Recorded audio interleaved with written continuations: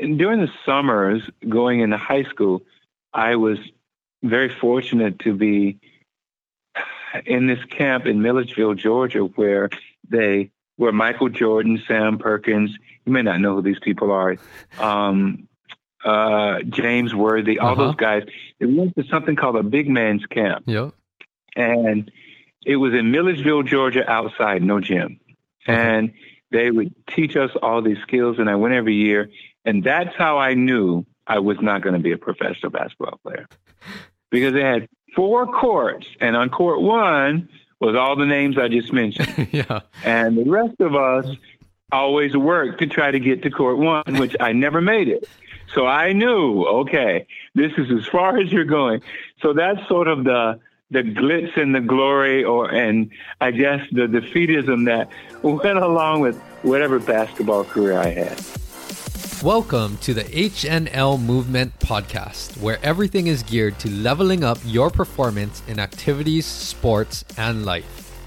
Join me in my professional journey as I share my knowledge and experiences while also learning from professionals, colleagues, clients, and you with one goal in mind: how to optimize human performance. This is the right place to learn how a multidimensional approach will sustain the performance and lifestyle you desire. Welcome back, everyone. I'm extremely excited to share this week's episode, and it was a pleasure and honor to talk story with this man, Randy Morris, who has one of the most interesting stories, and he's always a pleasure to be around. Very positive attitude, and he's one of these people that if you stay around him, he brings out the best in you, and he always makes the people around him better people. Listen into this episode. You won't want to miss it. You can hear his backstory of how he moved to Hawaii and where he is today. He is a mentor, a trainer, and an extremely positive influence to all of his young athletes and clients and families. I won't get too much into it, but you definitely want to stick around for this episode and hear all of the great stories and hear some of the things that he does with his company called FitRM. And he offers everything from training to mentoring to really just helping these athletes be the best person that they can be, not only in sports, but beyond that, through life. Without saying anything more, let's jump into this episode, and I hope you enjoy. Welcome, Randy, to the podcast this week. And it's been about over a year, I think, since I've known you, and I'm always impressed with all the great things that you do, but thanks so much for joining us this week. Oh, no problem. I am just honored that you think enough of what we do to want to talk to me about it. Yes, of course. And so we're going to get into everything. I think you have one of the most interesting stories, and you help all of your athletes in ways that I would say very few people or companies help their athletes that holistically. Well, let's start with your story, Randy. I know you shared a little bit with me before, but for our listeners, let's go over your background before all of this training and you starting your company. Let's start from when you were growing up and what sports you like to play and what you were around. So originally I am from Anderson, South Carolina, and it's a little small town. Kind of grew up in a farm, rural environment.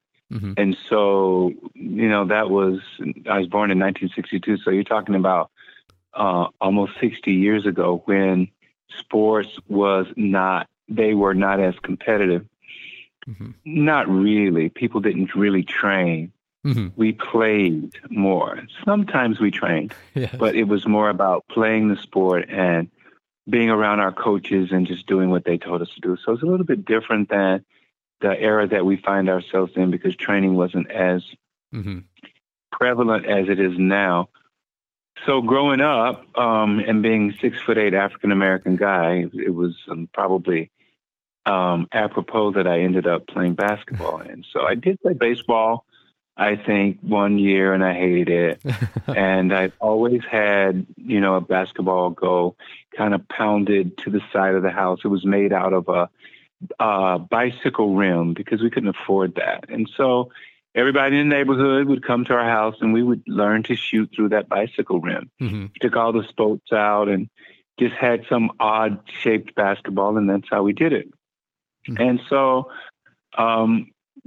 it was more about getting out of the house and playing sports after school every day or playing basketball after school every day just to be active until it was time for all of us to go to our different homes for dinner time. So that's kind of the environment that I grew up in, not knowing that one day, coming all the way from South Carolina, that I would be living in Hawaii. So Yes. here I am in a totally different environment. But to move forward in that story, as I grew and I guess had to work hard to be some sort of athlete, I was noticed by a Caucasian woman. Mm-hmm. And back then, Caucasians and blacks did not mix at all. And she saw my friends and I playing. We were playing in a park, I believe. Mm-hmm. And she asked me if she could speak with my dad. And so, of course, when some Caucasian woman approaches us, we think we've done something wrong or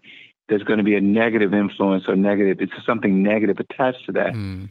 But that's probably one of the greatest things that happened to me because her name was Mrs. Burris. Mm-hmm.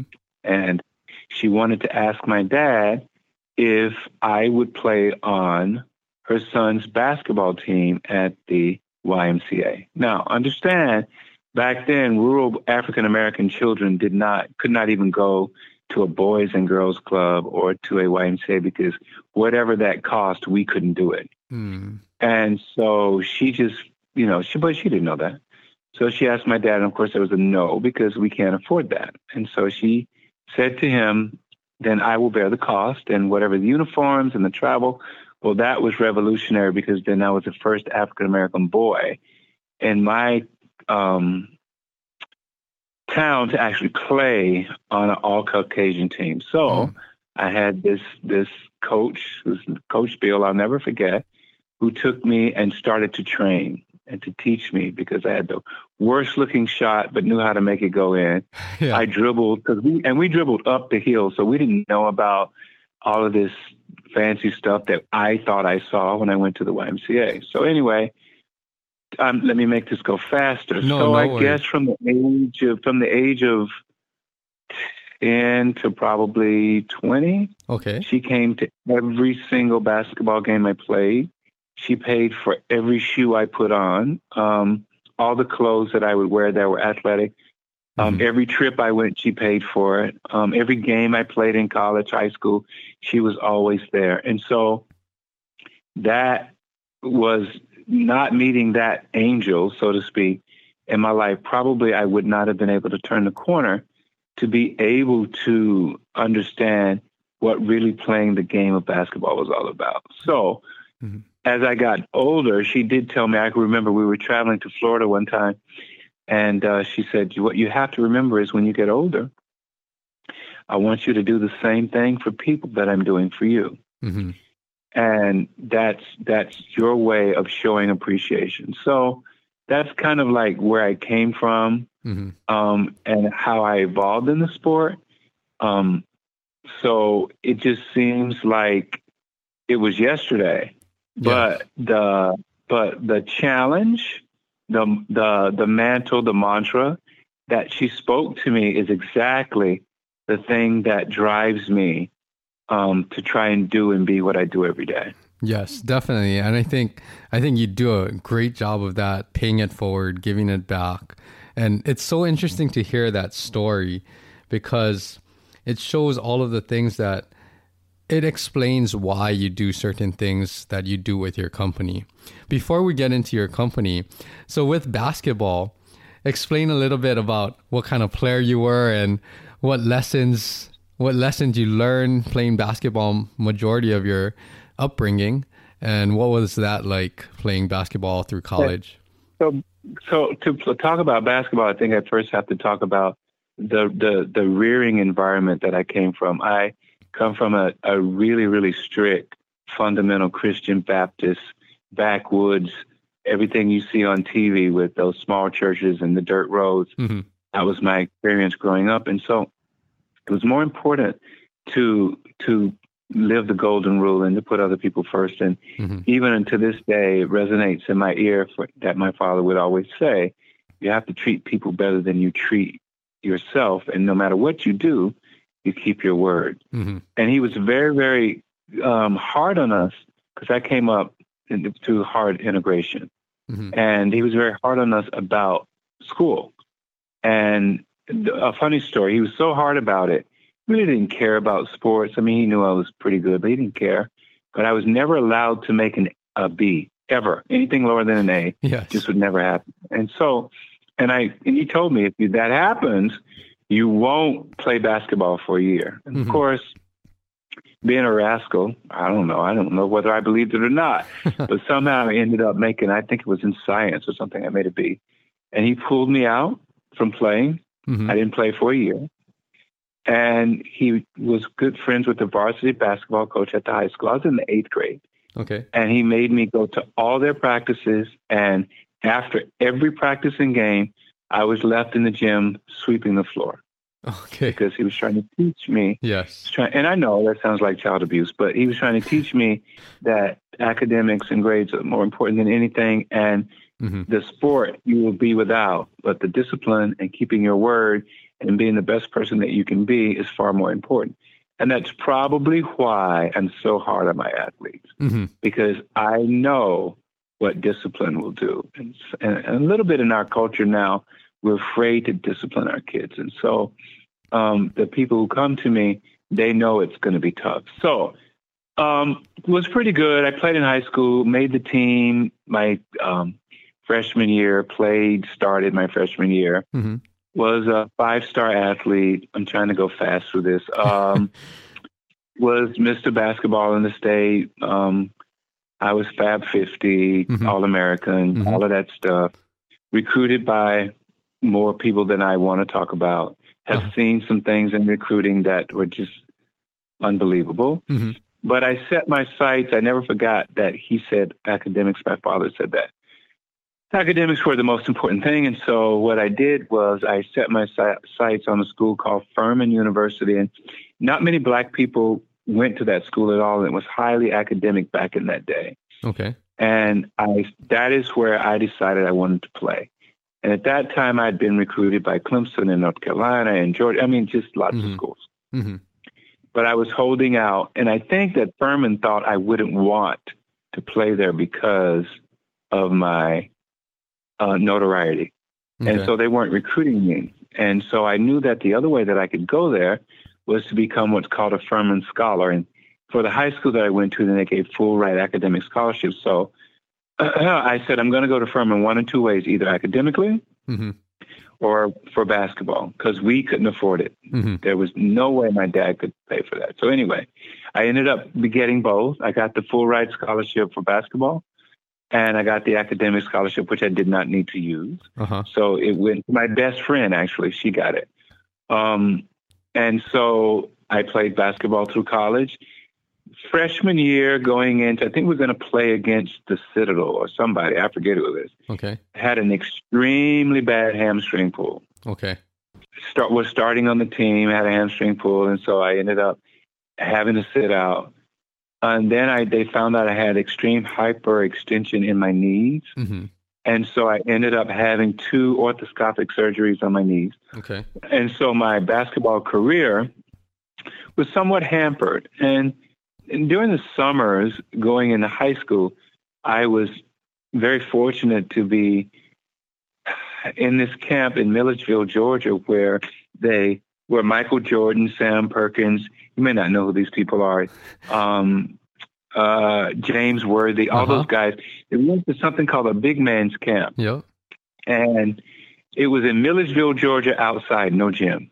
And they would teach us all these skills, and I went every year. And that's how I knew I was not going to be a professional basketball player, because they had 4 courts, and on court 1 was all the names I just mentioned. And the rest of us always worked to try to get to court 1, which I never made it. So I knew, okay, this is as far as you're going. So that's sort of the glitz and the glory, and I guess the defeatism that went along with whatever basketball career I had. Yes, but it's still remarkable that you had that experience, and even backtracking a little bit, probably all of that discipline that you learned growing up from your parents and, the culture and everything that really helped you to be highly recruited, be very successful, get to college. And even though, we all have, I guess, our genetics and physical limitations to a certain extent where you realize that you're reaching your potential. But just to be even on the court with those people, even though it wasn't court one, I think that says a lot about your drive and your work ethic and everything about you. Yeah. Yeah. But that's awesome to hear. I mean, that story. And I think for athletes, especially the younger athletes coming through the next generation, it's good to hear someone that has your experiences talk about how important school and all these other things outside of sports are, because that's very, very important, because sports, like you said, it won't always be there for you. Things happen, or, you retire from sports eventually, but things like the discipline and things you learn growing up, like how you're paying it forward, I think that speaks volumes. That will last forever, like you always mention. Yeah.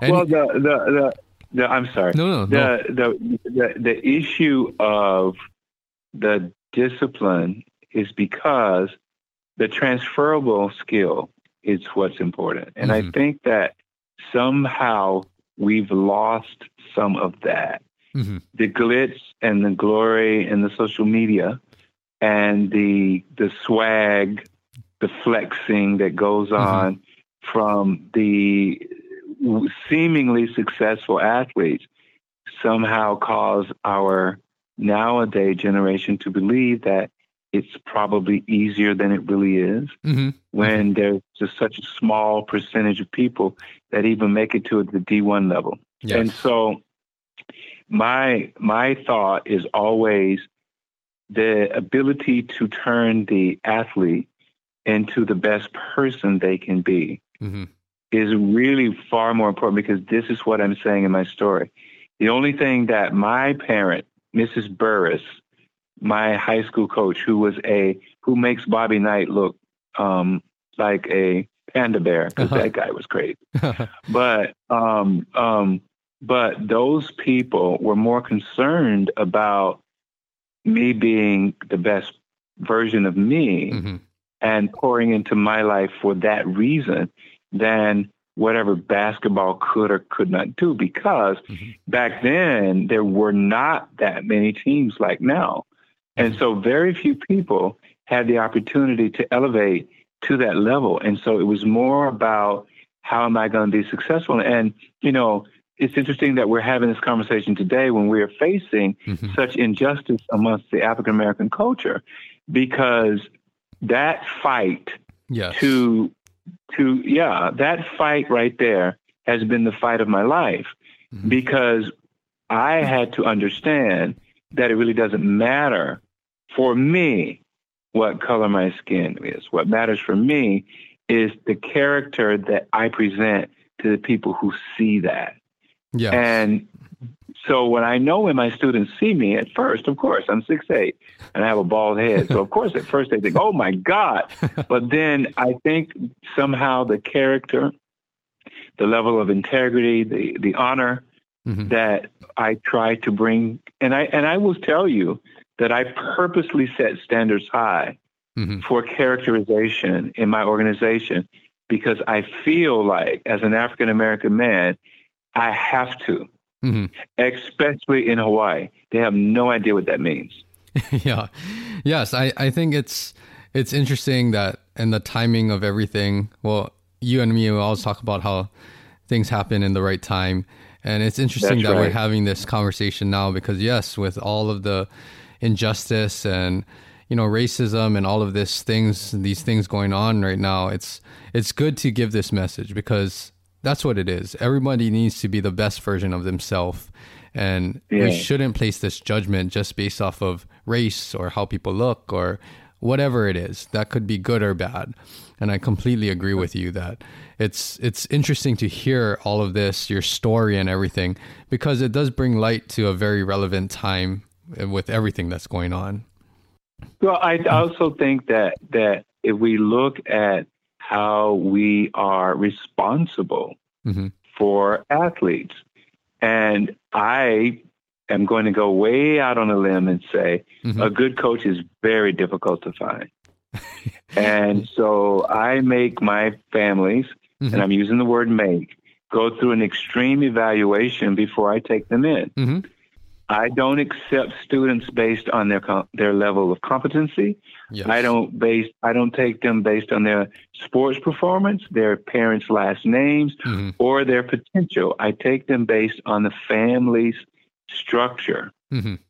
because we have the ability as coaches and trainers to say things that will shape someone's life. Yes. And if the fundamental core beliefs that I have, whatever my best practices are, Mm-hmm. don't align with that family, that means that that's not the right student for me. Yes. So that's why my organization is small.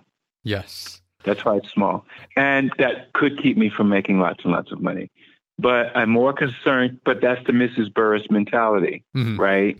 Is that you look at the bigger picture. And I think that people who run large organizations here, sports training facilities, sports training, I think they do a great job. And I refer a lot of people to them. Mm-hmm. But I also know that a coach is kind of like a pastor. Yes. And the ability to speak into a child's spirit is a very powerful thing, because they look up to you. And as you know, they will share things with you that they won't share with their parents. Yes. And so the trust that when a parent leaves a child with me for an hour, Mm-hmm. that is a tremendous responsibility. The accountability and the responsibility that we as trainers and coaches, it's more important than how the lunge is done. Yes. Yes. Way more important. Uh-huh. Yes. Yeah, and we'll get into all of the great things that you do with all of your clients, but before we jump into that, because I couldn't agree with everything that you're saying anymore, before we get to that, so to wrap up the end of your basketball career, after that college, was there any more basketball in your life, recreational or? No, what happened was I was recruited pretty heavily out of college, by lots of big companies. Okay. Simply because of where I'm from and who I was, whatever. Mm-hmm. And so I went to work for the third largest bank in the nation, and was very fortunate to do well, and did not want to live in the South, Mm-hmm. for the same reason that I don't want to live in the South now. Mm-hmm. With what we're going through. So the same thing that we're experiencing is the very reason I live in Hawaii. So Yes. I wanted to get as far away from that as possible, and not knowing I would live in Hawaii. It was just a vacation that turned into 9 other vacations. So basketball sort of stopped, Andrew. Okay. And what happened was, on one of my visits to Hawaii, I saw people playing beach volleyball, and I never saw men play volleyball. Yes. So I didn't know what was going on. Like, and it was so serious. Like, what is going on? I was staying at the Hilton Hawaiian Village, and right at Fort DeRussy, Yes. they were playing ball, and they were like good athletes. What is going on? And I was sitting there, because you're asking me about sports, and that's why I'm telling you the story. Yes. I was sitting there, and this guy came over to me and said, "Do you want to try?" And I was like, "Nah, I'm good on that. Like, whatever." Because to me, it's like, that's not a man's sport. What are you guys doing? Yeah. And I just was so intrigued, and it was right in my back door at the Hilton while I was a tourist, that I went back the next day, and the guy kept talking to me, and then I made several trips, and I saw it, and then of course I tried, and it was a mess. It's not easy at all. Yes. And because I'm leading to why I'm where I am. Yes. And so I ended up being known as kind of the beach guy for that reason. Okay. And I think I better stop now, because you probably want to ask me another question. No. So that first time that you were on vacation, that first time that you got asked to play beach volleyball. Oh, okay. So then when did you make the move here? After a couple of vacations? So I worked for 5 years for Nations Bank, which is now Bank of America. Okay. And I kept winning trips to Hawaii for being the top producing branch in the state, because I was a branch manager. Got it. And for me coming to Hawaii back then, that was like, whoa. And so we worked hard, and I kept coming, and I kept winning. And then There's another contest I did with the Chamber of Commerce. I won that one twice. And so I came to Hawaii for free for like 5 or 6 times. Okay. And finally, I just loved it so much because I never saw the diversity of people and what I now know as Aloha Spirit. And so I was so intrigued that I told one of my clients who owned a career placement company, I said, you know what? If I win the trip this year, can you set me up with a company that, you know, I can maybe think about living in Hawaii, because I sure don't want to live in South Carolina all my life. So kept it a secret, went to the interview. The company was called Employment Specialist. The owner's name was Patricia Brown. I had sent my resume before, and I think fax or whatever we did back then. And I met with her. I sit down in her office. She closes the door. She looks at me, and she says, so what is it that you're trying to do? I said, I don't know, but I think I want to try to live in Hawaii. And she looked at me and she said, well, then you're going to work for me. Got it. And I said, what? And I said, well, you know, I kind of want to see what else is out there. She goes, that's fine, but you end up working for me. You'll see. Well, that's kind of how I ended up here. Yeah. So then you came back here, and then I know you're getting more into your story about how that beach volleyball, and then I know you're going to get into the training. You can continue that story of how it evolved. Okay. So what happened was, went to work for her, and I thought, okay, I saw this beach volleyball thing, so I'm going to go down. And back then, Fort DeRussy had all these nets, and so I went down there. Every weekend, there'd be tons of people. And it was good because here I am. It's a good way to meet people. These are good athletes, blah, blah, blah, blah. Good way to immerse myself into the culture. I wasn't thinking that at 27 years old, but that's what I did. So I went down there and tried and couldn't. And so what I would do is I thought, you know what, this is so embarrassing.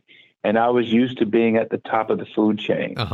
So I found the beach called Queens Beach, where the sand was deeper than Fort DeRussy. And I would go down, and then I thought better players were actually playing at Queens. So if you weren't as good and you just wanted to have fun, you played at DeRussy. But if you were serious, you played at Queens. So I thought, well, that's where I need to be. So I go down, and every Tuesday and Thursday after work, I would watch what they do, and I would stand on the side, and I would start doing the motions without the ball. Moving through the sand, trying to learn how to move through the sand. So that's how it all started. So every Tuesday and Thursday, I'd go down. Well, one day this girl walked over to me and she said, what are you doing?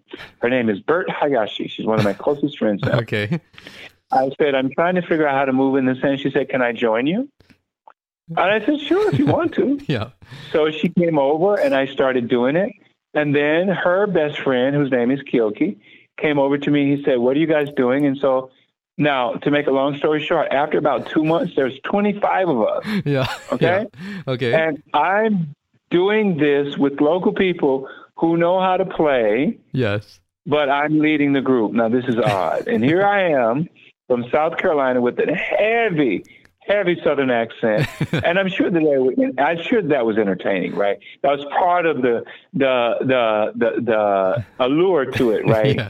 And so I thought, you know what, I'm if I'm going to do this, I better figure out what I'm saying to these people. And that drew me into, okay, you need to be certain, you need to find out how to really do this. Okay. So I did that, got all these certifications, whatever. And then the group grew through the years, and there would be every Tuesday and Thursday from 5 to 6:30. Anywhere from 20 to 90 people with me. Working out. Well, Waikiki Tourism Authority caught on to it, and so they interviewed me, made an infomercial, and put it in every hotel room in Waikiki. So then you started then the tourists started coming. So that's kind of how it all started. And then to give everyone a picture, so you were doing like full on beach workouts. Like it wasn't even volleyball at this point. It was just beach workouts, right? I was doing beach workouts, trying to learn how to move correctly in the sand. But it was all about the jumping, the explosiveness, the speed, the quick twitch. I know what to call it now. the lateral movement, the eye-hand coordination was different. So I started getting all this stuff and taking it down there with me, and I bought a truck, and I had all these medicine balls and all these bands, and I just was trying to figure it all out. Yes. And so that's kind of how it all started. Yeah. So how long did this beach workouts continue for with the tourists and everything? So this went on from 1991 to about 2000. It lasted about 16 years. Oh, okay. Yeah, 2005, 2000. It was huge. But what happened was in 2006, I think it was, I had a aortic dissection. Okay. And I had to have an emergency open heart surgery. Yes. And during that time, and I was at the height of my athleticism, and the group was huge. And need to back up a little bit. I had also formed a nonprofit organization called the Oahu Volleyball Association with a very close friend of mine. His name is Paul McCurdy. And we used to throw the biggest volleyball tournaments in the state. Yes. And we would do something called the Armani, which was Imperial Armani would come in. Okay. They'd set up all these tents, and we would recruit, bring people from all over. It was a huge 2-day event, kind of shut down Waikiki. We would also do something I'm sure that people are familiar in Hawaii with, the Riggers organization. John Anderson and his family own Riggers, and they would throw an annual event, and I would do those. And so I sort of became as the beach volleyball guy because I would throw all these tournaments. And what we would do is we would hold a series of tournaments and charge people.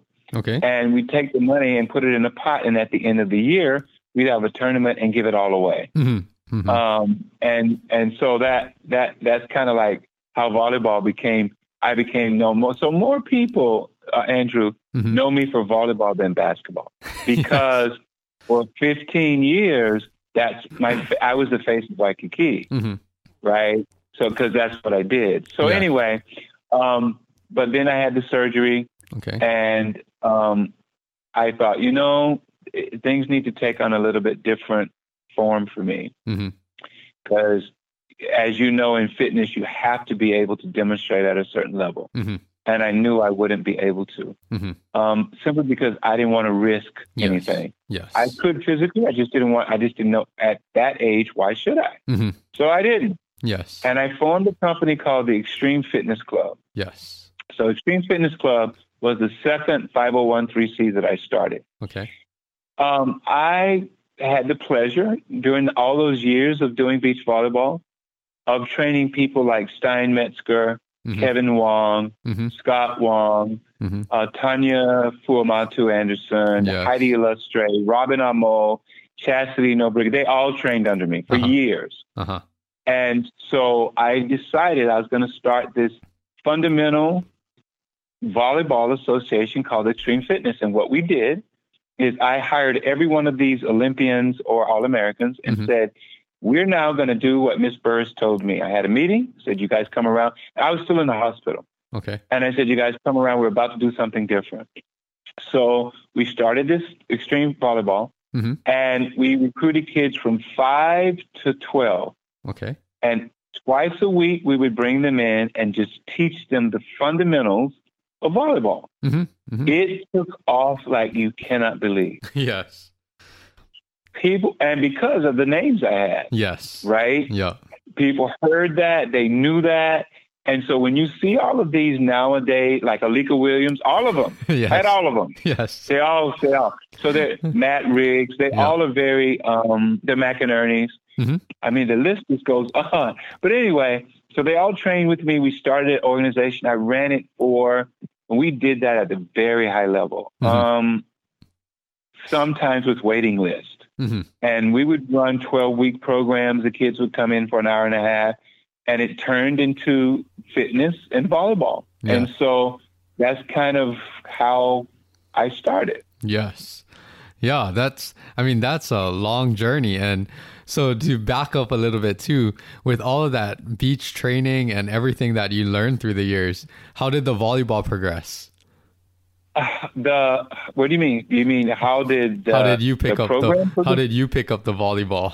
I mean, we want to know how Oh, that elite oh, I athlete see. in you I left out came that up. piece. I Yeah. see. I left out that piece. Well, I'm a competitor, so what I did was Yes. I learned the game, Yep. and all of these local people taught me how to play. Yeah. And so in the tournaments, I would play, Mhm. and I somehow became really good at it. Yes, I can Um, imagine.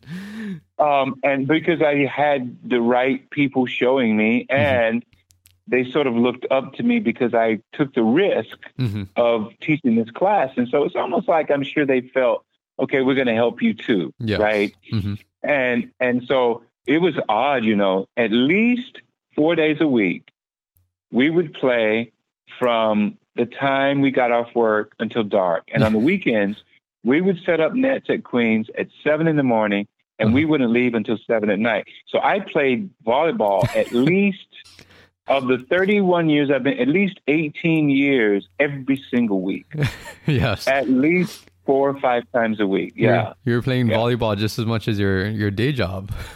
Yeah. Right. And so that's what happened. See, so in 2008, when the recession hit Hmm. and employment specialist, I was a general manager for employment specialists doing all these years that I'm telling you. Hmm. So I was responsible for white collar recruitment. Hmm. And so everybody knew me either because I was responsible for hiring executives or they saw me on the beach. Yes, yes. No, that's awesome to hear how it evolved. And so after all of that kind of settled down, how did you transition into what you're doing now and your company with FitRM? Okay. So what happened was my cardiologist, Hmm. who is still very close to, interesting story. Hmm. I go to see him and he can see I'm apprehensive. Mhm. And he says to me, what are you going to do after employment specialist? And I said, why are you asking me? Because I can tell that you're afraid to be an athlete. So why don't you train my daughter? Mm. I want you to train my daughter. Hmm. What do you mean? He goes, I want you to train my daughter. And I said, well, if I'm going to do that, it's going to cost you because I'm not going to set my time across because he's very grub, Chinese, hardcore, right? Yeah. So, well, if you're going to do that, then you have to pay me. He said, okay, how much? I said, $75 an hour. Yeah. And you got to prepay 10 sessions. He said, okay. Yeah. And so I started training her. And then, of course, typical Hawaii, one person told one person. And then Yes. a client that I still have who runs the neonatal center at Kapiolani Hospital to this day, saw me training her, and I was training him at all those beach clinics that I was having. Hmm. And he says to me, I want you to train my son. Got it. And I say, oh, he goes, because I see you training that other girl. Why don't you train my son? Yeah. And I said, and I still have the boy to this day. Yeah. And I said, okay. Yeah. And so I started doing private training, but I wasn't taking it serious. I thought, oh, okay, if people refer, I'll do it. Yes. Well, not realizing that the lessons that were taught to me in that backwoods church Hmm. and all of the other coaches who poured into me, it started becoming mentoring. Hmm.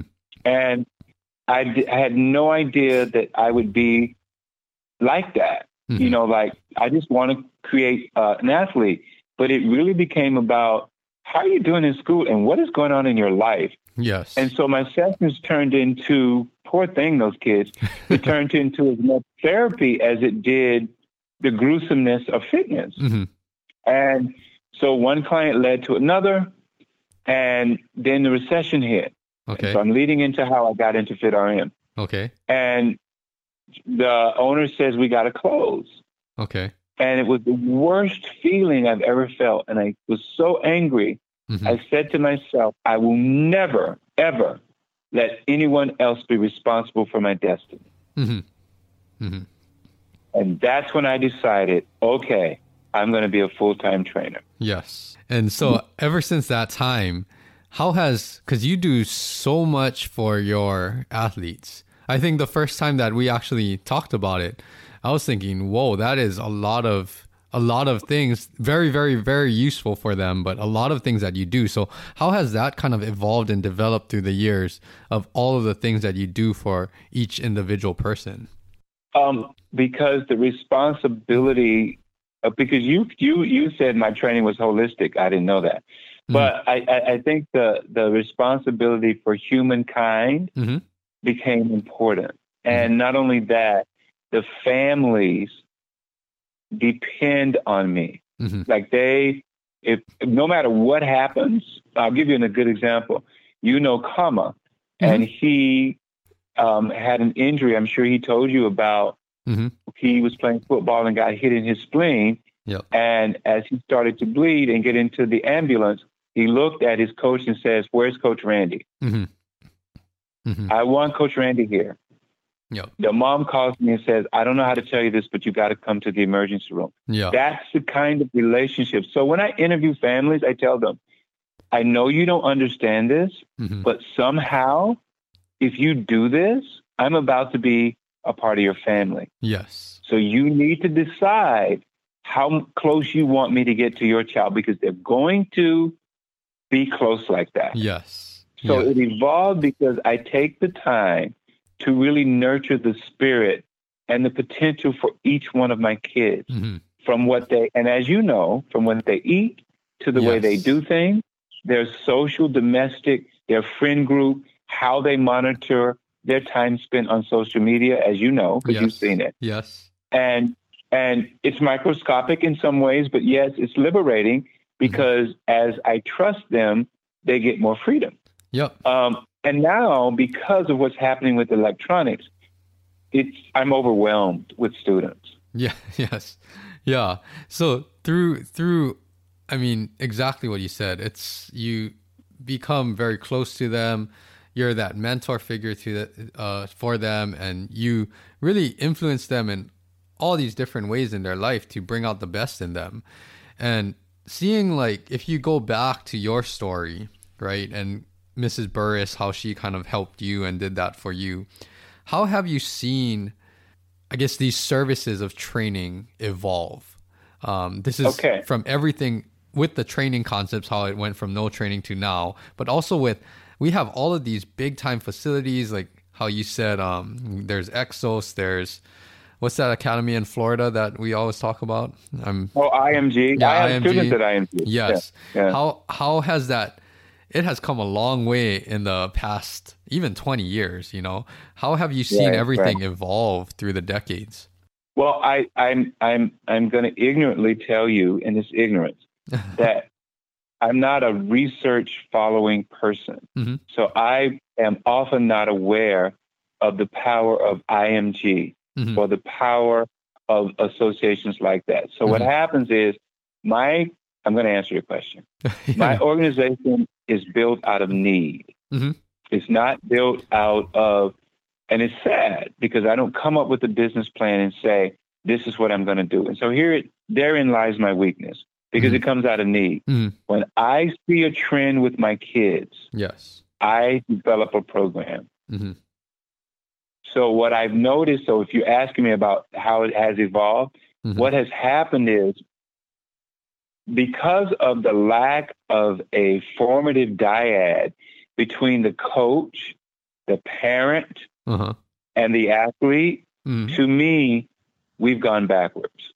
Because now the communication between the coach, the parent, and the child is not as strong as it used to be. Yes. Because parents are too concerned about being coaches, and coaches are too concerned about winning. Yeah. So what we've lost is, why are we really here? What are we really trying to do? So the services that I provide are more about, I'm going to help you. I tell the family, so let's say I get a 9-year-old, and they realize that they're probably going to be with me until that kid goes to college. Yes. It sounds weird, but it's the truth. Yes. I say my job is to help you prepare them to leave. That's my job. Yeah. And whatever that means for each kid is different. Yes. Yes. So to give other listeners a bigger understanding of what you do. This is, like you said, beyond the training. You have regular meetings. You fully meet and talk to the family before they even become a client and jump into your services. And you also do these quarterly meetings too, that you bring in speakers. That's how I've kind of grew my relationship with you. I don't know if I'm meeting that void that you're having, but you bring in these speakers, experts, and all of these other people to help to share information to the kids. But it's so much that you do for each individual, and your program extends way beyond than just your hour and a half training sessions. Well, okay. So what happens is, let's add some color to that. Mm-hmm. So let's say that so I'm 100% referral. Yes. It wasn't until a year and a half that I would even put up a website, because I didn't want it to seem like I was selling anything. Yes. Mm-hmm. 100% referral. Mm-hmm. So it's more organic, right? Mm-hmm. So let's say you call and you say, hey, my nephew, blah, blah, blah, blah, blah.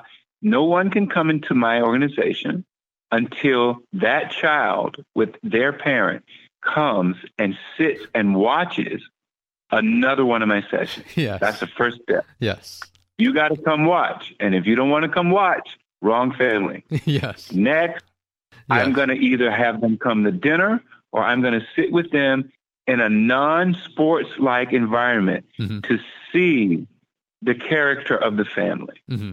I want to see if the kid is on the phone while we're eating.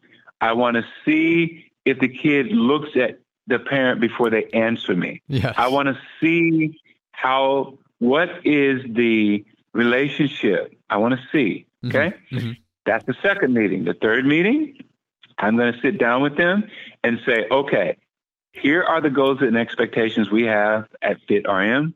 What is it that you're looking for? Mm-hmm.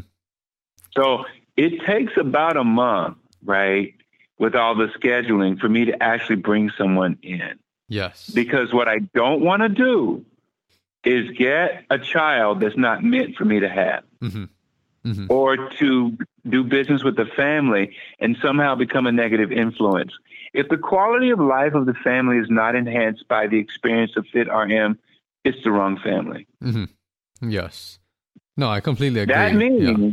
That means that if that child does not become more confident and start making their bed and helping out in the kitchen and doing their homework and getting better at school, then I've not done my job. Yes. Yes.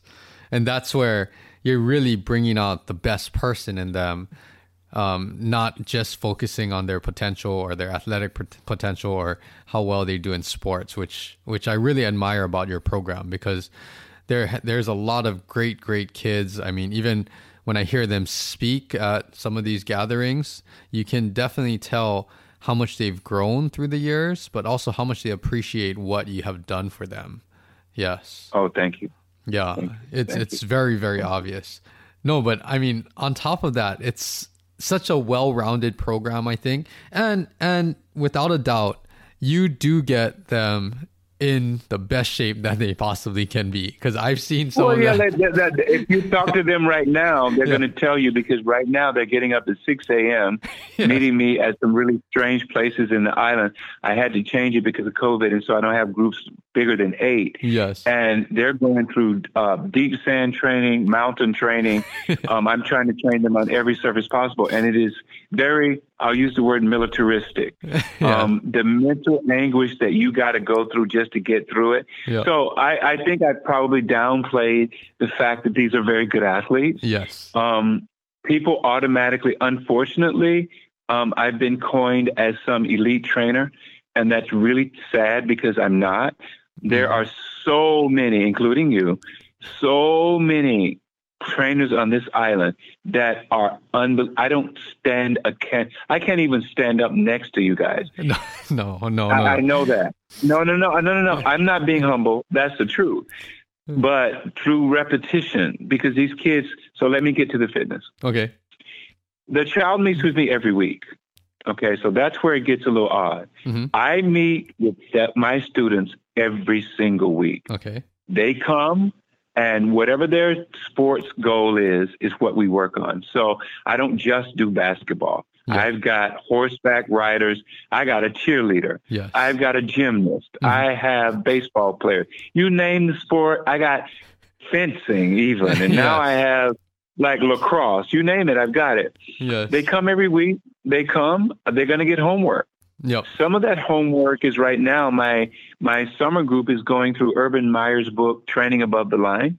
And so they get homework. They have assignments that they have to turn in, along with the repetitious fitness exercises that they have to do. The first thing that I ask them when they see me is, show me your homework. Yep. And so if I'm trying to teach them the proper way to do an RDL, they're not going to stop doing it until they do it right. Yes. Sometimes are teaching them how to do a double under. It may take 13 weeks, Yes. but until they get it, they're going to keep turning that rope. So what happens is the students who are a part of Fit RM, I can say to you, can play almost any sport, Yes. because I'm more concerned about making them great athletes and less concerned about making them the best wide receiver. I Yes. want them to be able to do anything. Yes. Yeah. And that's, if you think about any type of functional training, that's what it is. The Right. more well-rounded Yeah. you are, you're going to Yeah. be more Yeah. athletic, and it's going to translate into whatever your specialized position is or sport. So I completely agree. Yeah. And I like how you do a lot of, I mean, I don't think you give yourself enough credit, because you do keep up with the times. You do see the evolution of training methods, and you utilize a lot of different techniques that even for myself, I'm not as familiar with. When you talk about like slosh tubes, sandbags, and things like that. You know, I'm in this indoor facility where we don't use too much of those, but I definitely have seen and have tried and seen the value of that.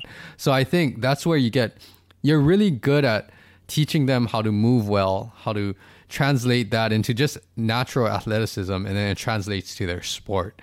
But overall, I mean, that pretty much sums up everything that you do. I really like what you do.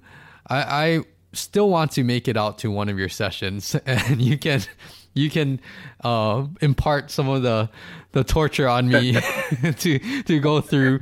But it's definitely, I like that about you, is that you're not stuck in how we trained in the 2000s or the 90s. You're always finding the new techniques. You're going to continue Yes. ed. You're going to Yes. get certifications. Yes. And I think that was Yes. one of our first conversations that we had, was that when you're keeping up with things, everything is relevant. So when I started talking to you, and then you were like, yeah, exactly, I went to this and I went to this, you know, we were kind of on the same page with a lot of techniques, even though we're working in slightly different settings. But overall, Right. I mean, yeah, is there anything else that you want to say about your training, like where it? Yeah, what I had to do was I decided in January that I don't have enough tools to actually minister to the needs of my family. So I'm in a master's degree program Yes. now, getting a degree in child and adolescent development, because I feel like understanding why the child is who he is going through adolescence is missing in training. And so being more of a teacher and an educator, not a therapist, even though the kids will say I'm not, Yes. but understanding that. And I have to say, I'm 6 months in, and already, and I'm so excited every time I have a class. Or it doesn't take very much for me to study, because every time I read something, I see one of my situations, or I think about a family, and then it helps me to become a better trainer. So I think that probably eventually, I'll close it out with this, I'm going to get away from being so concerned about making sure that my wide receiver runs a 4.5. I can get them. If they have the potential, I can get them there. I'm not concerned about that. But I think I'm more concerned as to what are they thinking about why. Yes. Yeah. And how did they get to that point in their life? And what are they going to do to transition? Yes. So education, I'm always learning, and you know I got more memberships to things than I can pay for, and you understand what I'm talking about. Definitely. Yeah, and I mean I commend you on that too, and I'm the same way. You know, it's always about learning, and I think it's like you said, it's easy because not only because you're in the situation and you can apply it to real life, but I think it's easy for you because it's your passion. This is what you love to do.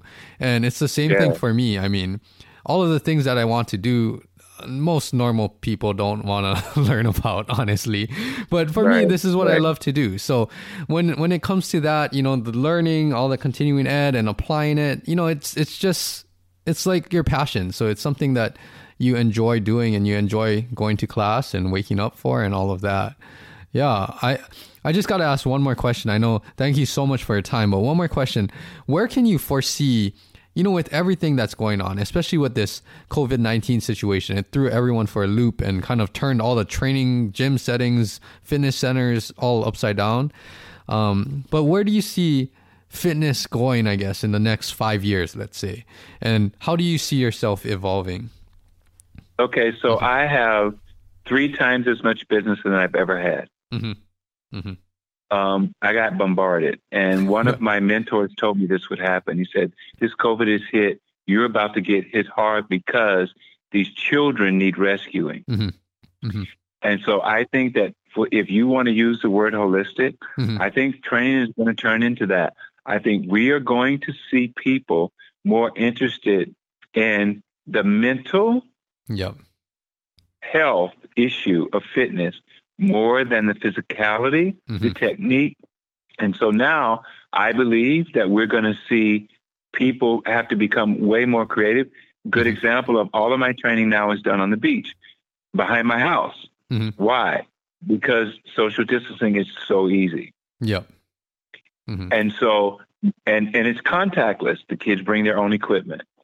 And I also believe that the earth provides everything we need. And I believe in TRXs. I believe in squat racks. I believe in bench presses. And people are going to use that stuff. But really, if you think about it, how we control our body weight, I've got these huge rocks and the ocean and deep sand and grass and trees for pull-ups. I've got everything I need right at the beach. And I'm looking at my athletes now, and I've never seen them this hungry. I completely agree. And I'm glad that athletes in Hawaii, because like you mentioned before, we have a lot of great trainers, great concepts, great facilities on the island. And I'm glad that we are adapting and finding ways to still keep people fit and ready to go for their sports and activities. But that's what I would say, is that all of these people that have access to, you know, whether it's you, whether it's other centers, whether it's us coming into pro, or I'm helping some of them online too, you don't really need a lot of equipment, like you said. You just need to know how to train, how to move effectively. And I mean, you've seen pro. I mean, we have all this stuff, but I would say 80% of the time I'm not even using it. I'm just teaching people how to move with their body weight. So that's something that I think we have a lot of overlap with the training, is just, if you move well, you'll get a good workout wherever you are, whether that's on the beach, on the grass, or wherever it is. So, and I think that when you talk about evolution of sports, I think that people are going to understand that if I become the best version of me, that's more important, because that look at how the power of competition is losing its grip because of COVID. So now we don't even know when we're going to compete or how we're going to compete and how intense that's going to be. That is true. But why did my business triple? You see? You see? That's absolutely true. And so I know you're bombarded right now and you're busier than ever, but I do want to share, and you know, for people that want to learn more too, I do want to share, what is your website and where can people find more information about you? Okay. So it's www.fitrm.com. Okay. And if you go there, you can see all these crazy things that we're doing right now in the summer. Unfortunately, they're all sold out, and you know, that sounds so terrible. You also see some of the coaches that are featured there that help me. Unfortunately, I can't take any more students, but I do have some coaches who have some time slots available if people are looking. But it's www.fitrm.com. Yes. And everyone go check that out. I mean, you can see a lot of great things that you're doing. And even though you're not taking any new athletes or clients, it's still good to, share all of this knowledge with everybody. And I want to leave it on one last note. Is there any last words or words of wisdom that you would like to pass on to the younger generation or other people that may not be working directly with you? It's okay to just be who you are, how you are, because God has given you a talent, and your responsibility as a young person is to figure out how to develop that talent. Yes. And you cannot allow, if I'm talking to young people, I would say, you cannot allow social media to define your ability. You have to find a way to become the best person you can be, whatever that is. Yes. Yes. I had a blast recording this episode, and it's so fun and exciting to hear how much passion you bring to the table, and then also your tremendous story. I mean, this is only probably the second time that I heard you tell me about how you had a following of hundreds and hundreds of people on the beach doing your beach workouts with you, and how it was an infomercial in the hotel. But I mean, that never gets old. It just shows people how when you start to do the right things, help other people out, then, things pick up. And I hope this was a great episode, great message, especially during these times. And I think it's some positivity and bringing some light to the situation that we're currently facing with everything in the world. But overall, I mean, thank you so much, Randy, for recording this. We are actually recording this after you did a full day of training, which I really appreciate. So thank you so much for joining me. Thank you, Andrew. I appreciate it.